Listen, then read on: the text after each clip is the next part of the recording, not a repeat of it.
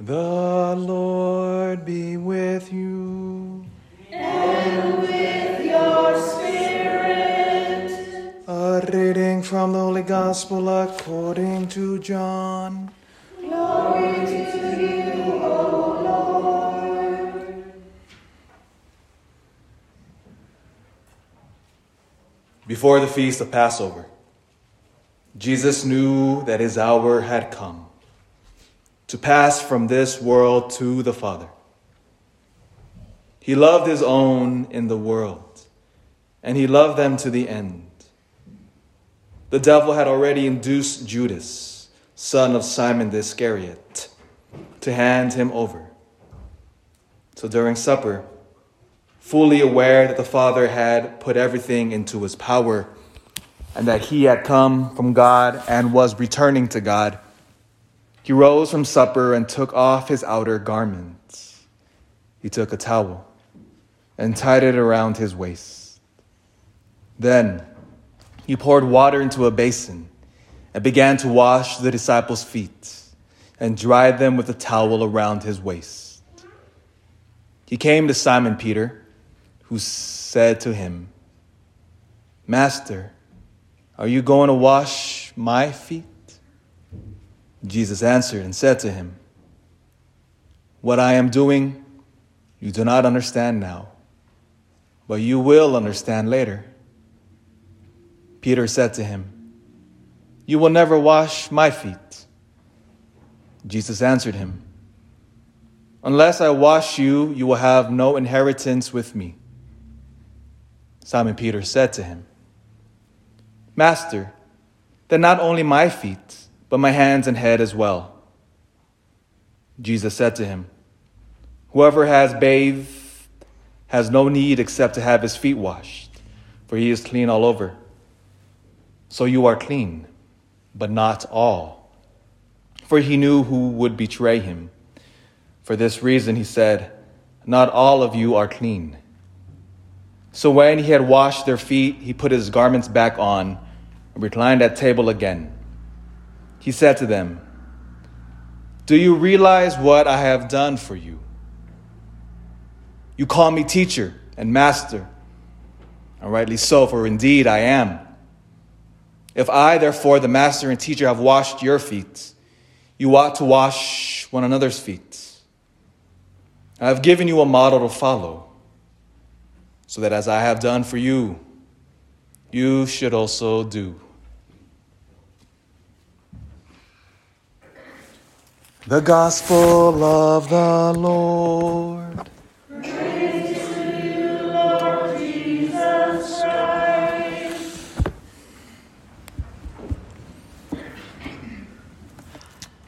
Good evening, everybody.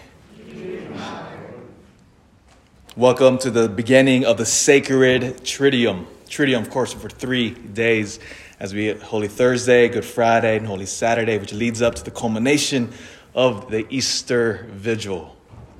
Holy Thursday is probably one of my favorite liturgies in the entire Christian calendar because a lot happened on Holy Thursday. A lot happened. But because of COVID, it's actually a more simplified version we're going to celebrate today because normally, as you know, we wash 12 people's feet normally at this Mass. But because your feet are so disgusting, the bishop said, no more washing the feet. No, just kidding. Because of COVID, we couldn't wash the feet as part of the protocol. And so it's a simplified version, but we hear beautifully why the Lord did it. Our Lord himself washed the disgusting feet of the disciples. So praise the Lord. Remember, they wore sandals back then, hence the washing of feet, the custom. But now we have expensive shoes. So praise the Lord. And you'll see why in a few moments why I love this Mass. In the name of the Father, and the Son, and the Holy Spirit. Amen.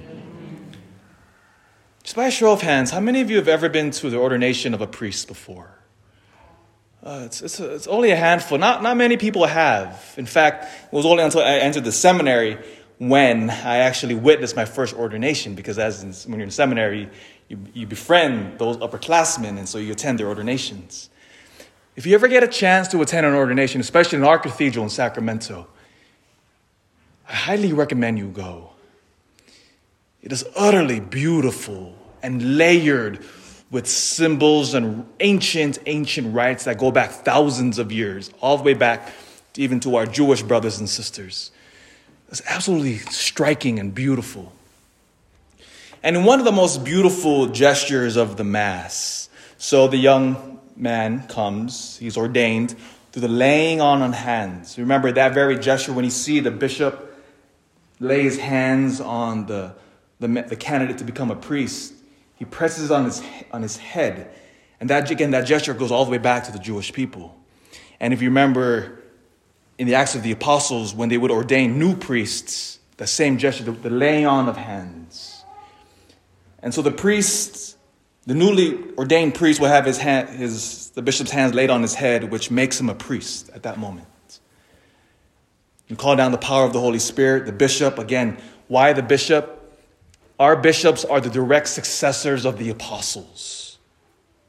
The direct line for 2,000. Again, it's absolutely stunning on how the continuity of the church goes on despite the tumult of history. The bishop who himself had his hand, and you could trace, our current bishop is Jaime Soto. You can trace all the way back to one of the apostles. That's a direct lineage from the apostles. So he lays his hands on the newly ordained priest. And then part of the rites as it unfolds is that the priest will take the chrism oil. That same chrism oil where when you were baptized, the priest or deacon put that same aromatic oil on your head. That same oil is again used in the rites of a newly ordained priest.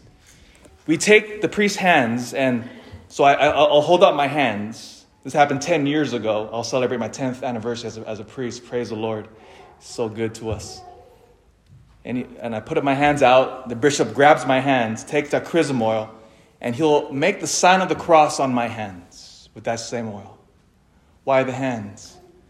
Because it is through our hands as priests that are consecrated now for a very specific service, for service at the holy altar. Because of these very hands that I absolve you with my fingers, right? I'll absolve you of your sins when you come to confession. I will anoint you when you're sick in the hospital bed, when you're dying. I'll anoint you, your forehead and your hands.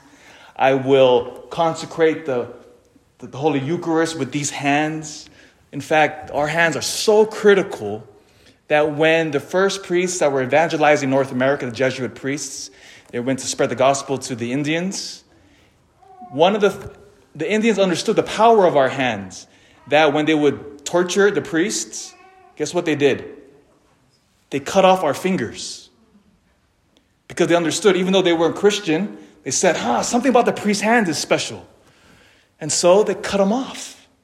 Because they thought, if we just cut off the source of their power from their eyes, we cut off the efficacy of the priest.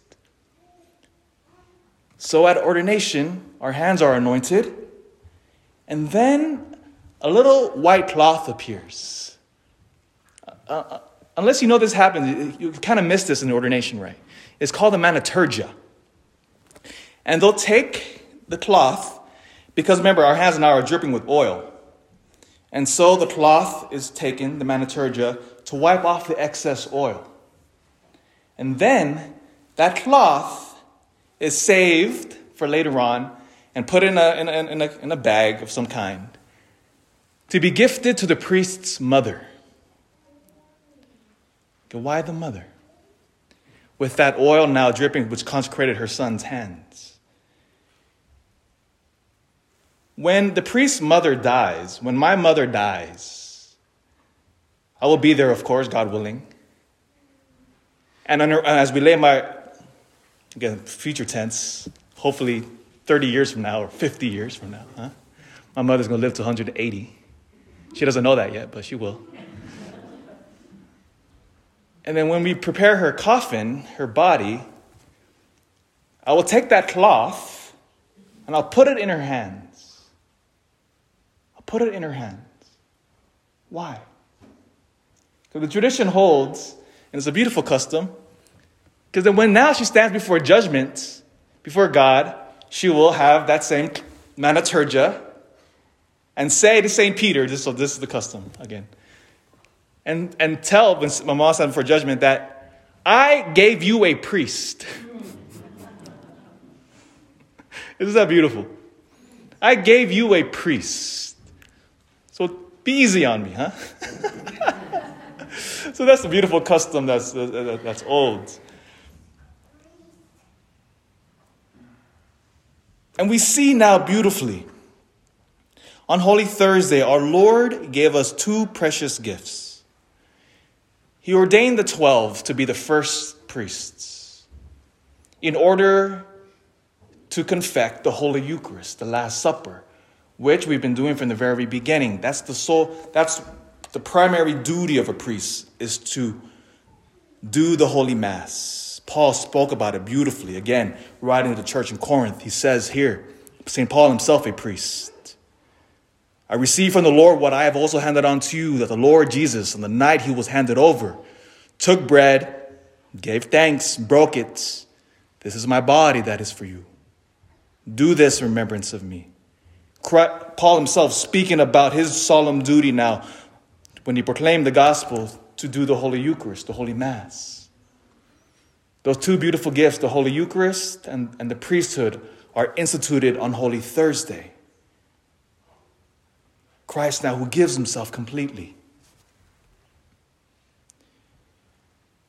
The essence of priesthood now is one of being victim. When you hear the word priest, I want you to think of victim. Because if you recall back now to the Jewish priesthood, what was the primary task of the Jewish priesthood? It was to offer sacrifice. The Jewish people would come to the Holy Temple in Jerusalem, and they would offer animal sacrifices back to God. But notice the difference between the Levitical priesthood and the Catholic priesthood. There's a difference there.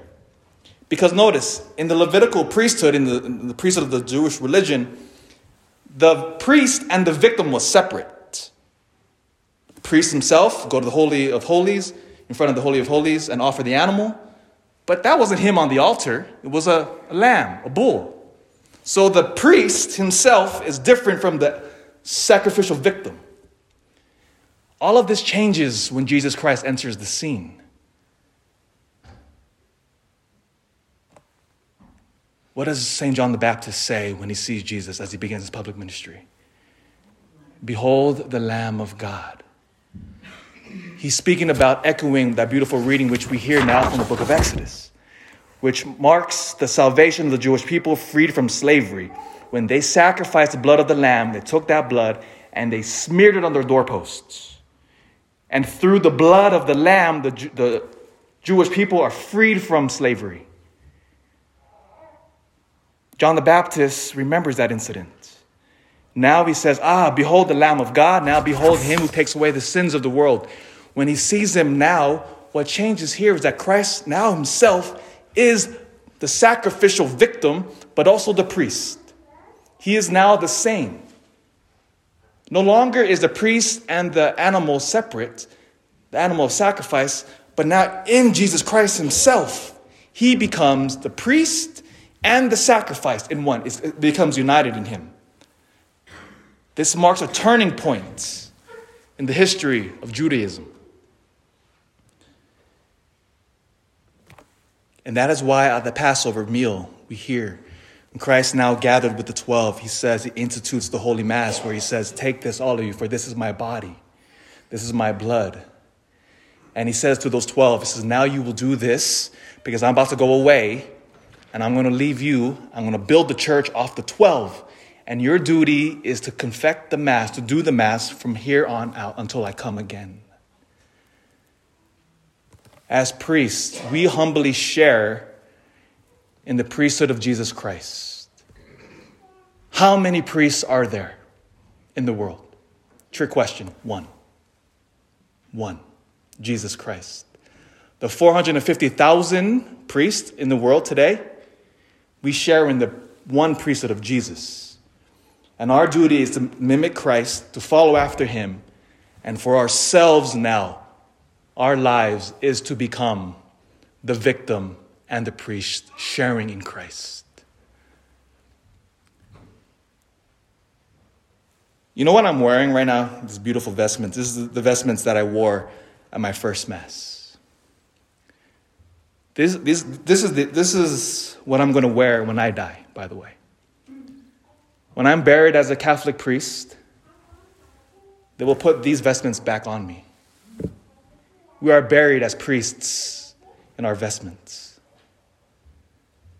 It is to signify that our lives now have no longer belong to us. We've poured ourselves out like Christ, or we try to. Some do it better than others. Because as you know, priests are fallen. We're weak. But the mission remains the same. Have you ever wondered why you're alive now, by the way? Why did God, in all of his wisdom and power, decide for you to be created now? For you to be Christian now? Meditate that in your prayer life. It's not random, by the way. Nor is it random why I'm a priest now when God could have created me to be a priest in the 1st, 2nd, 3rd, 10th century. But he said, no, I want you to be created and to be ordained a priest in 2011. Why? A new Gallup poll was just released 2 or 3 days ago, and it's making all the headlines all over the news now. Atheists are cheering.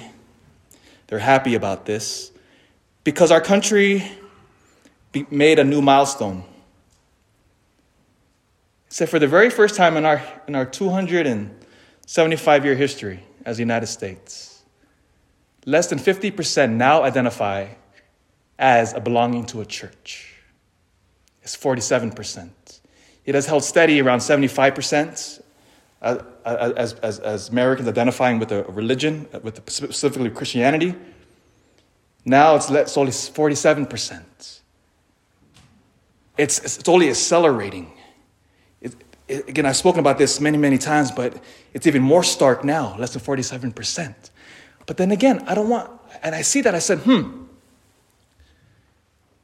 what a huge challenge is before us now, isn't it? For all of us who are followers of Jesus. If then less than half of America now identifies with a Christian church, that's going to mean, we don't know exactly what that means, but what we do know is that our founding fathers said that this American experiment is only successful insofar as we are religious. And so it is a great experiment for us now that we no longer have ties to the very foundations of which our nation is built. So what would that mean in the next 20 or 30 or 50 years? We don't know. And so now here we are alive. You as baptized Christians, me as a priest. What does that mean now? How do we turn the tide? Go back to the victim. A victim is somebody now who pours himself out so that others may live. And I think this is the secret in how we evangelize Western civilization again. Because this is just happened in the United States. You look at the numbers of Europe. Europe is about 15 years ahead of us as far as its de-Christianization. Western civilization, again, is jettisoning her Christian foundations. But for us who remain faithful to the Lord, how will we proclaim the gospel again? Because the mission has not changed. And it is right here. You and I must make a commitment to fervently follow after Jesus. Because the Lord himself says, he says, now, what I have done for you, you should also do. Meaning, as our Lord washes the disgusting feet of the apostles, right? We must now do the same. In other words, we must pour ourselves out of love and out of service to a world which no longer believes. You and I must live out our faith with an intensity, with a brightness that is so compelling. People will look at us and say, what is it about you that's different? Our mission is the same as the early church. Again, remember, when the church first began her mission, the first 300 years, it was tough. We had no institutions. The whole culture was hostile to them. but they converted the world. Again, remember why I'm still so hopeful when I see those abysmal numbers. I said, that's all right. God has created us to be here now, and so all we can do is live the faith intensely, follow after Jesus, and become that victim and to pour myself out.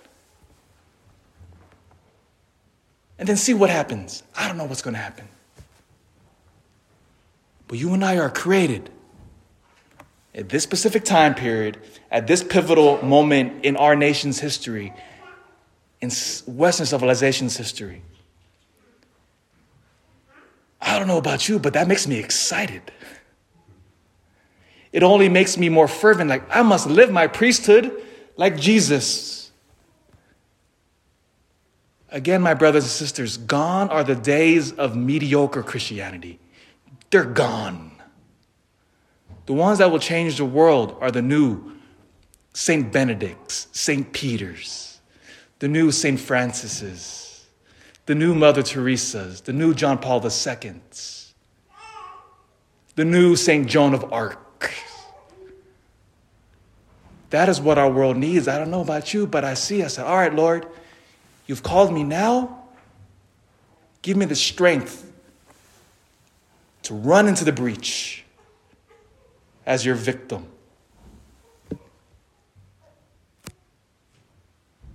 That's the great challenge before you. I don't know about you again. That only fires me up. And remember the fourth station, and I'll end here. Oh Lord, in that beautiful meditation, if you recall from the reading when we pray in the station, he says, if the world hates you, know that it hated me first. If they persecuted me, they will persecute you also. But take heart, for I have conquered the world. In the name of the Father, and the Son, and the Holy Spirit.